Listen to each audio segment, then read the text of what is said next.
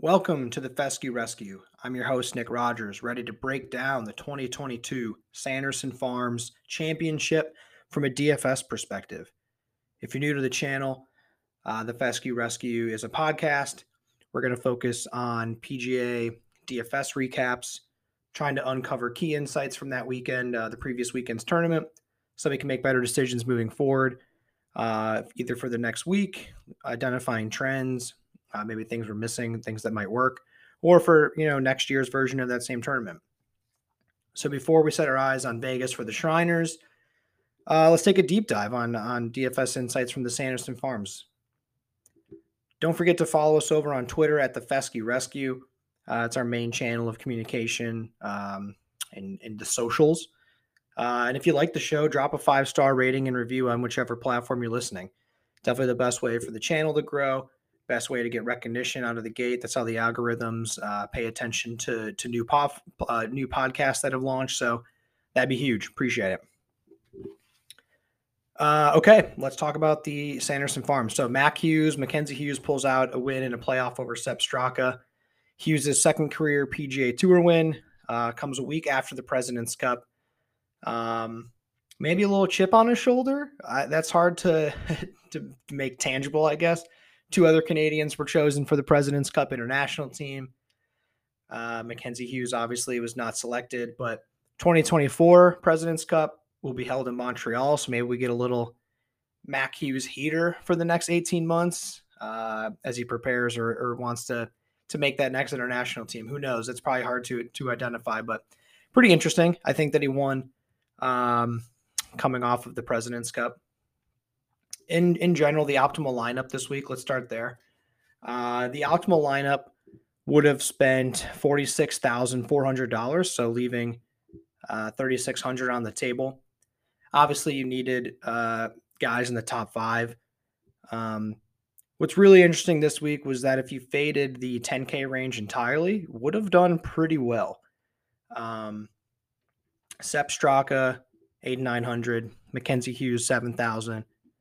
Garrick Higgo, 6,100, near the dead min. Mark Hubbard, 7,400. Keegan Bradley, 9,400. And then Dean Burmeister at 7,600. So we'll get into some correlation at the top, but left a lot of money on the table for the optimal lineup. Scored over 580 points, I believe. So pretty good scoring there from those folks. Definitely a birdie fest putting contest. That's what the week turned into. Let's talk about correlation at the top of the board and some of the things that might have led to the optimal lineup, or at least finding guys inside the top 10. So of the 12 guys that finished inside the top 10 due to ties, 9 of them played in the Fortinet Championship the week prior. So 75% compared to last year's top 10. Or 75%, 75% of the top 10 this year, including ties, were played last week. Looking at that same data point last year for the Sanderson Farms top 10, 80% of those players played in the Fortinet the week before. Even if they missed the cut, it seems like maybe getting your legs under you to start the season could be a good lead indicator moving forward for the Sanderson Farms, the second tournament of the year. Again, like I said, even if they missed the cut the week prior, it's pretty interesting. Of the 8 guys that finished top 10 last year, so 2021, of the 8 guys that finished top 10 and played the week prior in the Fortinet, 5 of those guys missed the cut at the Fortinet. So they missed the cut and then next week finished top 10 at the Sanderson. Probably also has a lot to do with the strength of field. The Fortinet and the Sanderson Farms are relatively low strength of field tournaments. But maybe that's an identifier for guys next year for the second tournament of the year. It might be a huge plus to, play that first week.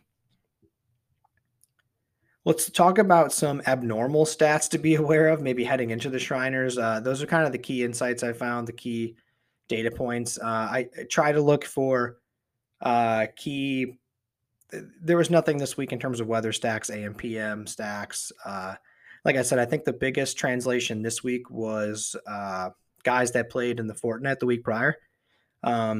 Those guys definitely had a huge advantage coming into the top 10 for the Sanderson. Some abnormal stats, just things to be aware of that I thought were interesting. So 3 of the 4 10K players missed the cut. Sam Burns was the most expensive player, finished 30th, so definitely didn't help your lineups. His ownership was over 30%. And he was the most expensive player. Now, last year, he also was the most expensive player at this tournament, and he won. So probably not a draw a line in the sand that you should always fade the top the guys over 10K.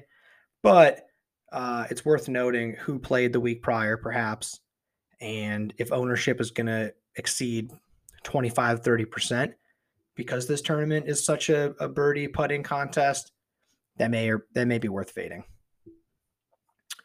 Additionally, I mean, this is kind of compared to last year, but out of the 43 full field events last year on the PGA Tour, so not including the Tour Championship, the winner did come from the 10K range about 33% of the time. So a third of the tournaments, you actually did see the winner come out of the 10K range. Obviously not this week. Mac Hughes was 7,000. But that was a trend last year in the 2021 season. A lot of the chalk ended up winning. A lot of the shorter odd players at the top of the betting odds did pull out the wins. Now let's see what happens moving into 2022. We finally got I think Mac Hughes was obviously definitely longer than 50-1. So we'll see what happens moving forward. One guy I wanted to bring up that I really believe is going to be popular again this week after back-to-back top 10s is Taylor Montgomery. I personally am just a little skeptical still. He gained nearly 6 strokes putting this week after he gained almost, I think, just over 11 last week, or 2 weeks ago, I guess I should say, in the Fortinet Championship.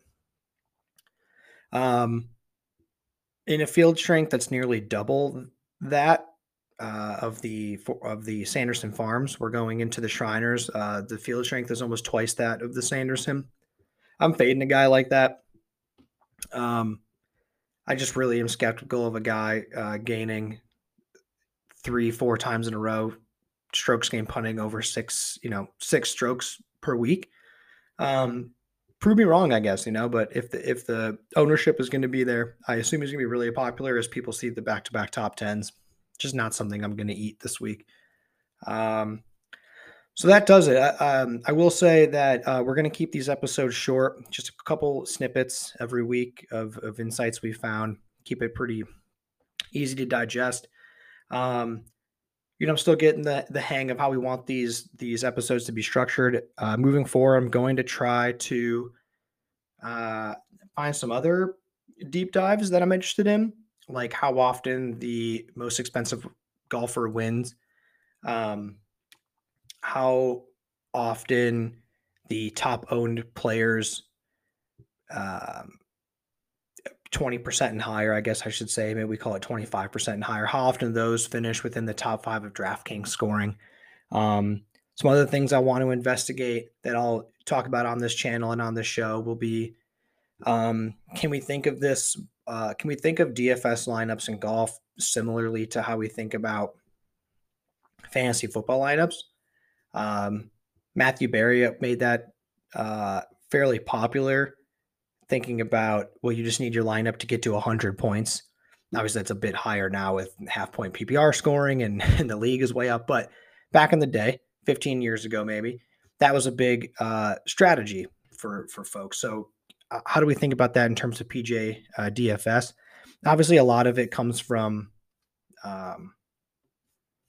the finishing numbers. If you get first place, obviously there's a huge bonus for the finishing position. But how can we start to think about guys who have better chances of finishing top 20?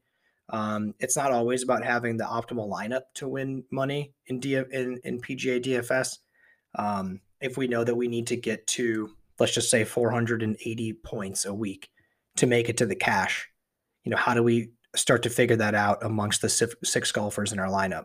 top to bottom. So who's most likely to get there? Who's the safest play? Another thing I would love to investigate. So those are some things to look forward to. Again, we're off to the Shriners in Vegas. A stronger field should be super interesting this weekend. Looking forward to it. So I hope you like the show. Again, drop a 5-star review, like and subscribe to the show. Would really appreciate it. And then follow us over on Twitter. Starting to release some things, just data points we see. Yeah, so appreciate it. Thank you. We're off to the good luck, off to the Shriners.